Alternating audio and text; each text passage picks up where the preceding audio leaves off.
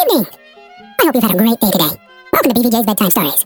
I'm Big Voice Jay, and this is a show where we get you ready for a good night's sleep with public domain short stories just for you. Links to all the stories can be found at the show notes at bedtimewithbvj.com. And if you'd like to support the show, there's a Buy Me a Coffee link on every page and post. Tonight we continue our story, The Valley of Fear, by Arthur Conan Doyle. Chapter 2, The Body Master. McMurdo was a man who made his mark quickly. Wherever he was, the folk around soon knew it.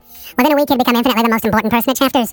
There were 10 or a dozen boarders there, but they were honest foremen or commonplace clerks from the stores, of a very different caliber from the young Irishman. Of an evening when they gathered together, his joke was always the readiest, his conversation the brightest, and his song the best. He was a born boon companion, with a magnetism which drew good humor from all around him. And yet he showed again and again, as he had shown in the railway carriage, a capacity for sudden, fierce anger, which compelled the respect and even the fear of those who met him.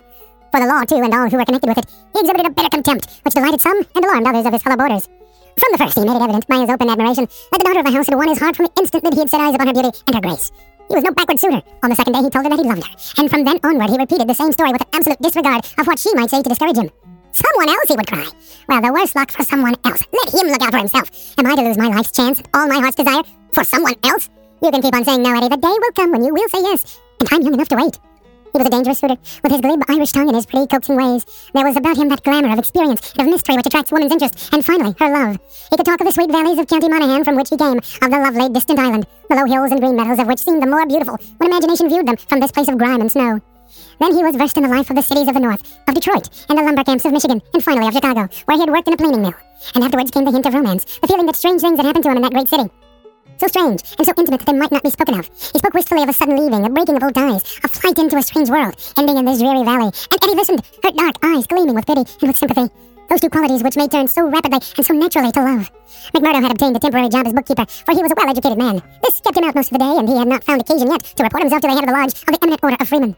He was reminded of his mission, however, by a visit one evening from Mike Scanlon, the fellow member whom he had met in the train. Scanlon, the small, sharp-faced, nervous, black-eyed man, seemed glad to see him once more. After a glass or two of whiskey, he broached the object of his visit. "Say, McMurdo," said he, "I remembered your address, so I made bold to call. I'm surprised that you have not reported to the Bodymaster. Why haven't you seen Boss McGinty yet?" "Well, I had to find a job. I've been busy." "You must find time for him if you have none for anything else." "Good Lord, man, you're a fool not to have been down to the Union House and registered your name the first morning after you came here.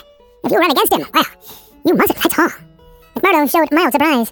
"I've been a member of the lodge now for over 2 years, Scanlon, but I never heard that duties were so pressing as all that. Maybe not in Chicago. Well, it's the same society here." "Is it?" Scanlon looked at him long and fixedly. There was something sinister in his eyes. "Isn't it?" "You'll tell me that in a month's time. I hear you had a talk with a patrolman after I left the train. How did you know that?" "Oh, it got about. Things do get about for good and for bad in this district."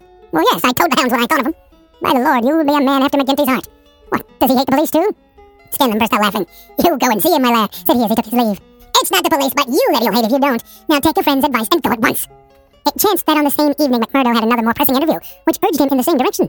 It may have been that his attentions to Eddie had been more evident than before, or that they had gradually obtruded themselves into the slow mind of the good German host. But whatever the cause, the boarding house keeper beckoned the young man into his private room and started on the subject without any circumlocution. "It seems to me, mister," said he, "that you are getting set on my Eddie. Ain't that so, or am I wrong?" "Yes, that is so," the young man answered. "Well, I want to tell you right now that it ain't no manner of use. There's someone slipped in it for you. She told me so. Well, you can lay that she told you the truth. But did she tell you who it was?" "No, I asked her, but she wouldn't tell." "I dare say not. The little baggage. Perhaps she did not wish to frighten you away." "Frighten?" McMurdo was on fire in a moment. "Ah, yes, my friend. You need not be ashamed to be frightened of him. It is Teddy Baldwin. And who the devil is he?" "He is a boss of Scourers." "Scourers? I've heard of them before. It's Scourers here and Scourers there, and always in a whisper.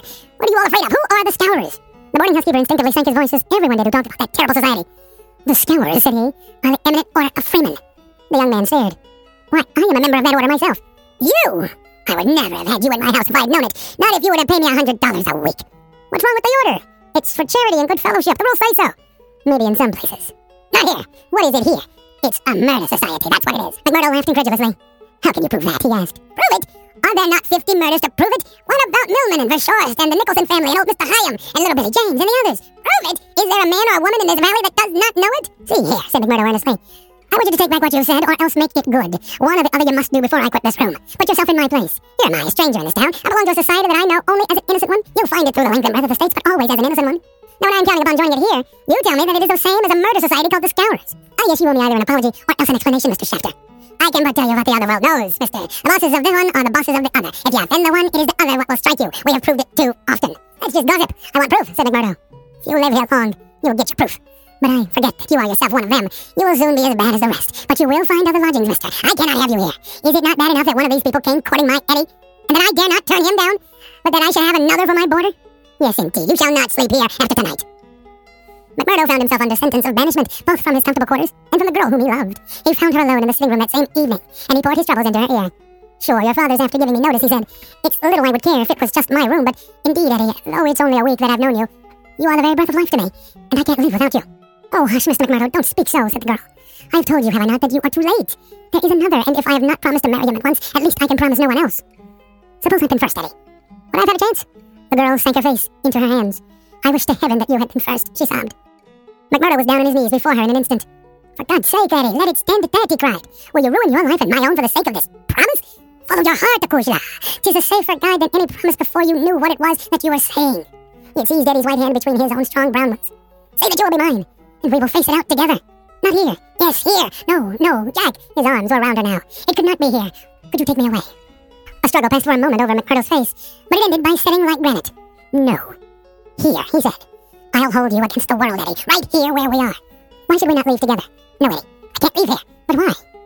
I'll never hold my head up again if I felt that I had been driven out. Besides, what is there to be afraid of? Are we not free folks in a free country? If you love me and I you, who will dare to come between? You don't know, Jack. You've been here too short a time. You don't know this Baldwin. You don't know McGinty and his towers. No, I don't know them, and I don't fear them, and I don't believe in them, said McMurdo. I've lived among rough men, my darling, and instead of fearing them, it has always ended that they have feared me. Always, Eddie. It's mad on the face of it. If these men, as your father says, have done crime after crime in the valley, and if everyone knows them by name, how comes it that none are brought to justice? You answer me that, Eddie. Because no witness dares to appear against them. He would not live a month if he did. Also because they always have their own men to swear that the accused one was far from the scene of the crime. But surely, Jack, you must have read all this. I had understood that every paper in the United States was writing about it. Well, I've read something, it is true, but I thought it was a story. Maybe these men had some reason in what they do. Maybe they are wronged and have no other way to help themselves. Oh, Jack, don't let me hear you speak so. That is how he speaks. The other one. Baldwin. He speaks like that, does he? And that is why I loathe him so. Oh, Jack, now I can tell you the truth. I loathe him with all my heart, but I fear him also. I fear him for myself, but above all, I fear him for father. I know that some great sorrow would come upon us if I dared to say what I really felt. That is why I have put him off with half promises. It was in real truth our only hope. But if you would fly with me, Jack, we could take father with us and live forever far from the power of those wicked men. Again, there was a struggle upon McMurdo's face. And again, it set like granite. No harm shall come to you, Eddie, nor to your father either. As to wicked men, I expect you may find that I am as bad as the worst of them before we're through. No, Jack, I would trust you anywhere. McMurdo laughed bitterly. Good Lord. How little you know of me. Your innocent soul, my darling, could not even guess what is passing in mine. But, hello, who's the visitor? The door had opened suddenly, and a young fellow came swaggering in with the air of one who is the master. He was a handsome, dashing young man of about the same age and build as McMurdo himself. Under his broad-brimmed black felt hat, which he had not troubled to remove, a handsome face with fierce, domineering eyes and a curved hawk bill of a nose looked savagely at the pair who sat by the stove. Eddie had jumped to her feet full of confusion and alarm. I'm glad to see you, Mr. Baldwin, said she. You're earlier than I thought. Come and sit down. Baldwin stood with his hands on his hips, looking at McMurdo. Who is this? He asked curtly. It's a friend of mine, Mr. Baldwin, a new boarder here. Mr. McMurdo, may I introduce you to Mr. Baldwin? The young man nodded in surly fashion to each other. Maybe Miss Eddie has told you how it is with us, said Baldwin. I didn't understand that there was any relation between you, didn't you? Well, you can understand it now. You can take it from me that this young lady is mine, and you'll find it a very fine evening for a walk. Thank you, I'm in no humor for a walk. Aren't you? The man's savage eyes were blazing with anger. Maybe you're in a humor for a fight, Mr. Boarder. That I am, cried McMurdo, springing to his feet. You never said a more welcome word. For God's sake, Jack, oh, for God's sake, cried poor, distracted Eddie. Jack, he will hurt you. Oh, it's Jack, is it? Said Baldwin with an oath. You've come to that already, have you? Oh, Ted, be reasonable. Be kind. For my sake, Ted, if you ever loved me, be big-hearted and forgiving. I think, Eddie, that if you were to leave us alone, we could get this thing settled, said McMurdo quietly. Or maybe, Mr. Baldwin, you will take a turn down the street with me. It's a fine evening, and there's some open ground beyond the next block. I'll get even with you, without needing to dirty my hands, said his enemy. You'll wish you'd never set foot in this house before I'm through with you. No time like the present, cried McMurdo. I'll choose my own time, mister. You can leave that time to me. See here. He suddenly rolled up his sleeve and showed upon his forearm a peculiar sign which appeared to have been branded there. It was a circle with a triangle within it. Do you know what this means? I neither know nor care. Well, you will know, I'll promise you that. You won't be much older either. Perhaps Miss Eddie can tell you something about it. As to you, Eddie, you'll come back to me on your knees. You hear, girl? On your knees. And then I'll tell you what your punishment may be. You sowed, and by the Lord, I'll see that you reap. He glanced at them both in fury. Then he turned upon his heel, and in an instant later, the outer door had banged behind him. For a few moments, McMurdo and the girl stood in silence. Then she threw her arms around him. Oh, Jack, how brave you are. But it is no use. You must fly. Tonight, Jack, tonight. It's your only hope. He will have your life. I read it in his horrible eyes. What chance have you against a dozen of them with Boss McGinty and the power of the lodge behind them? McMurdo disengaged her hands, kissed her, and gently pushed her back into a chair. There, Acushla, there. Don't be disturbed or fear for me. I'm a freeman myself. I'm after telling your father about it. Maybe I am no better than the others, so don't make a saint of me. Perhaps you hate me too, now that I've told you as much. Hate you, Jack? While life lasts, I can never do that. I've heard that there's no harm in being a freeman anywhere but here, so why should I think the worse of you for that? But if you are a freeman, Jack, why should you not go down and make a friend of Boss McGinty? Oh, hurry, Jack, hurry, or the hounds will be on your trail. I was thinking the same thing, said McMurdo. I'll go right now and fix it. You can tell your father that I'll sleep here tonight and find some other quarters in the morning. The bar of McGinty Saloon was crowded as usual, for it was the favorite loafing place of all the rougher elements of the town. The man was popular, for he had a rough, jovial disposition which formed a mask, covering a great deal which lay behind it. But apart from this popularity, the fear in which he was held throughout the township, and indeed down the whole 30 miles of the valley and past the mountains on each side of it, was enough in itself to fill his bar, for none could afford to neglect his goodwill. Besides those secret powers which it was universally believed that he exercised in so pitiless a fashion, he was a high public official, a municipal councillor, and a commissioner of roads, elected to the office through the votes of the ruffians, who in turn expected to receive favours at his hands. Assessments and taxes were enormous, our public works were notoriously neglected, the accounts were slurred over by bribed auditors, and the decent citizen was terrorized into paying public blackmail, and holding his tongue, lest some worse thing befall him. Thus it was that, year by year, Boss McGinty's diamond pins became more obtrusive, his gold chains more weighty across a more gorgeous vest, and his saloon stretched farther and farther until it threatened to absorb one whole side of the market square. McMurdo pushed open the swinging door of the saloon and made his way amid the crowd of men within, and heavy with the smell of spirits. The place was brilliantly lighted, and the huge, heavily gilt mirrors upon every wall reflected and multiplied the garish illumination. There were several bartenders in their shirt sleeves, hard at work mixing drinks for the loungers who fringed the broad, brass-trimmed counter. At the far end, with his body resting upon the bar, and a cigar stuck at an acute angle from the corner of his mouth, stood a tall, strong, heavily built man, who could be none other than the famous McGinty himself. He was a black-maned giant, bearded to the cheekbones and with a shock of raven hair which fell to his collar. His complexion was as swarthy as that of an Italian, and his eyes were of a strange, dead black, which, combined with a slight squint, gave him a perfectly sinister appearance. All else in the man, his noble proportions, his fine features, and his frank bearing, fitted in with that jovial, man-to-man manner which he affected. Here, one would say, is a bluff, honest fellow, whose heart would be sound however rude his outspoken words might seem. It was only when those dead, dark eyes, deep and remorseless, were turned upon a man that he shrank within himself, feeling that he was face to face with an infinite possibility of latent evil, with a strength and courage and cunning behind it which made it 1,000 times more deadly. Having had a good look at his man, McMurdo elbowed his way forward with his usual careless audacity, and pushed himself through the little group of courtiers who were fawning upon the powerful boss, laughing uproariously at the smallest of his jokes. The young stranger's bold grey eyes looked back fearlessly through their glasses at the deadly black ones which turned sharply upon him. Well, young man, I can't call your face to mind. I'm new here, Mr. McGinty. You are not so new that you can't give a gentleman his proper title. Haste, Councillor McGinty, young man, said a voice from the group. I'm sorry, Councillor. I'm strange to the ways of this place, but I was advised to see you. Well, you see me. This is all there is. What do you think of me? Well, it's early days. If your heart is as big as your body and your soul as fine as your face, then I'd ask for nothing better, said McMurdo. By God, you got an Irish tongue in your head anyhow, cried the saloon-keeper, not quite certain whether to humour this audacious visitor or to stand upon his dignity. So you were good enough to pass my appearance? Sure, said McMurdo. And you were told to see me? I was. And who told you? Brother Scanlon of Lodge 341, Vermissa. I drink your health, Councillor, into our better acquaintance. He raised the glass with which he had been served to his lips and elevated his little finger as he drank it. McGinty, who had been watching him narrowly, raised his thick black eyebrows. Oh, it's like that, is it? Said he. I'll have to look a bit closer into this, Mr. McMurdo. A bit closer, Mr. McMurdo, for we don't take folk on trust in these parts, nor believe we're all told, either. Come in here for a moment, behind the bar. There was a small room there, lined with barrels. McGinty carefully closed the door, and then seated himself on one of them, biting thoughtfully on his cigar and surveying his companion with those disquieting eyes. For a couple of minutes he sat in complete silence. McMurdo bore the inspection cheerfully, one hand in his coat pocket, the other twisting his brown moustache. Suddenly McGinty stooped and produced a wicked-looking revolver. See here, my joker, said he. If I thought you were playing any game on us, it would be short work for you. This is a strange welcome, McMurdo answered with some dignity. For the bodymaster of a lodge of freemen to give to a stranger brother. Aye, but it's just that same that you have to prove, said McGinty. And God help you if you fail. Where were you made? Lodge 29, Chicago. When? June 24, 1872. What bodymaster? James H. Scott. Who's your district ruler? Bartholomew Wilson. You seem glib enough in your tests. What are you doing here? Working the same as you, but a poorer job. You have your back answer quick enough. Yes, I was always quick of speech. Are you quick of action? I have had that name among those that know me best. Well, we might try you sooner than you think. Have you heard anything of the lodge in these parts? I've heard that it takes man to be a brother. True for you, Mr. McMurdo. Why did you leave Chicago? I'm not telling you that. McGinty opened his eyes. He was not used to being answered in such fashion. It amused him. Why won't you tell me? Because no brother may tell another a lie. The truth is too bad to tell. You can put it that way if you like. See here, mister.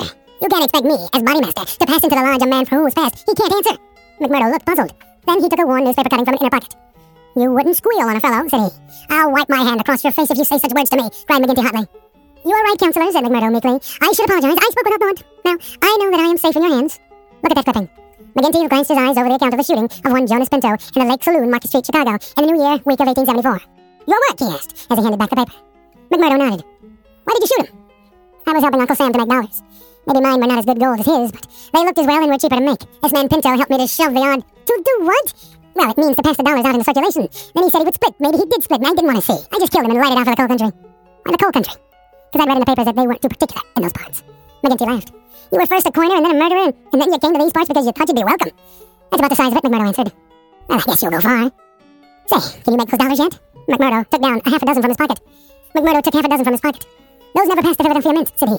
You don't say. McGinty held them to the light in his enormous hand, which was hairy as a gorilla's. I can see no difference. You'll be a mighty useful brother, I'm thinking. We can do with a bad man or two among us, friend McMurdo. But there are times when we have to take our own part. We'd soon be against the wall if we didn't shove back at those that were pushing us. Well, I guess I'll do my share of shoving with the rest of the boys. You seem to have a good nerve. You didn't squirm when I shoved this gun at you. It's not me that was in danger. Who then? It was you, Counselor. McMurdo drew a cocked pistol from the side pocket of his pea jacket. I was covering you all the time. I guess my shot would have been as quick as yours. My God. McGinty flushed an angry red and then burst into a roar of laughter. Say, we've had no such holy terror come to hand this many a year. I reckon the lodge will learn to be proud of you. Well, what do you want? And can't I speak alone with a gentleman for 5 minutes? But you must bet in on us? The bartender stood abashed. I'm sorry, Counselor, but it's Ted Baldwin. He says he must see you this very minute. The message was unnecessary, for the set, cruel face of the man himself was looking over the servant's shoulder. He pushed the bartender out and closed the door on him. So, said he with a furious glance at McMurdo, you got here first, did you? I've a word to say to you, Counselor, about this man. Then say it here and now before my face, cried McMurdo. I'll say it at my own time, in my own way. Tut, tut, said McGinty, getting off his barrel. This will never do. We have a new brother here, Baldwin, and it's not for us to greet him in such fashion. Hold out your hand, man, and make it up. Never, cried Baldwin in a fury. I've offered to fight him if he thinks I have wronged him, said McMurdo. I'll fight him with fists, or if that won't satisfy him, I'll fight him any other way he chooses. Now I'll leave it to you, Counselor, to judge between us as a bodymaster should. What is it, then? A young lady.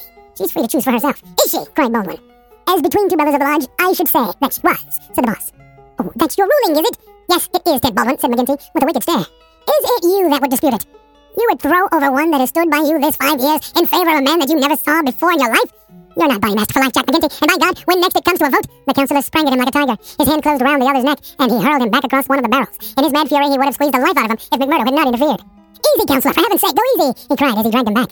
McGinty released his hold, and Baldwin, cowed and shaken, gasping for breath, and shivering in every limb, as one who has looked over the very edge of death, sat up on the barrel for over which he had been hurled. You've been asking for it this many a day, Ted Baldwin. Now you've got it, cried McGinty, his huge chest rising and falling. Maybe you think if I was voted down from bodymaster, you would find yourself in my shoes. It's for the lodge to say that, but so long as I am the chief, I'll have no man lift his voice against me or my rulings. I have nothing against you, mumbled Baldwin, feeling his throat. Owen, cried the other, relapsing in a moment into a blush joviality. We are all good friends again, and there's an end of the matter. He took a bottle of champagne down from the shelf and twisted out the cork. See now, he continued, as he filled 3 high glasses. Let us drink the quarreling toast to the lodge. After that, as you know, there can be no bad blood between us. Now then, the left hand on the apple of my throat. I say to you, Ted Baldwin, what is the offense, sir? The clouds are heavy, answered Baldwin, but they will forever brighten, and this I swear. The men drank their glasses, and the same ceremony was performed between Baldwin and McMurdo. There, cried McGinty, rubbing his hands. That's the end of the black blood. You come under lodge discipline if it goes further, and that's a heavy hand in these parts, as Brother Baldwin knows. And as you will soon find out, Brother McMurdo, if you ask for trouble. Faith, I'd be slow to do that, said McMurdo. He held out his hand to Baldwin. I'm quick to quarrel and quick to forgive. It's my hard Irish blood, they tell me, but it's over for me, and I bear no grudge. Baldwin had to take the proffered hand, for the baleful eye of that terrible boss was upon him, but his sullen face showed how little the words of the other had moved him. McGinty clapped them both on the shoulders. Tut! These girls, he cried. To think that the same petticoat should come between 2 of my boys. It's the devil's own luck. It's the cullion inside of them that must settle the question, for it's outside the jurisdiction of a bodymaster, and the Lord be praised for that. We have enough on us without the women as well. You'll have to be affiliated to Lodge 341, Brother McMurdo. We have our own ways and methods different from Chicago. Saturday night is our meeting, and if you come then, we'll make you free forever of the Vermissa Valley. We'll continue the story on our next episode. I want to remind you that we're always on the hunt for great stories, like this one, to feature on the show. Send your story suggestions to bigvoicej@gmail.com. We've got a YouTube channel full of stories from the show. Go to tiny.cc/BBJBedtime. Don't forget to leave us a review on Apple Music. It helps to spread the word that we're putting people to sleep every single night. And if you'd like to support the show, there's a Buy Me a Coffee link on every page and post. Thank you so much for listening. Good night. Diamond Club hopes you have enjoyed this program.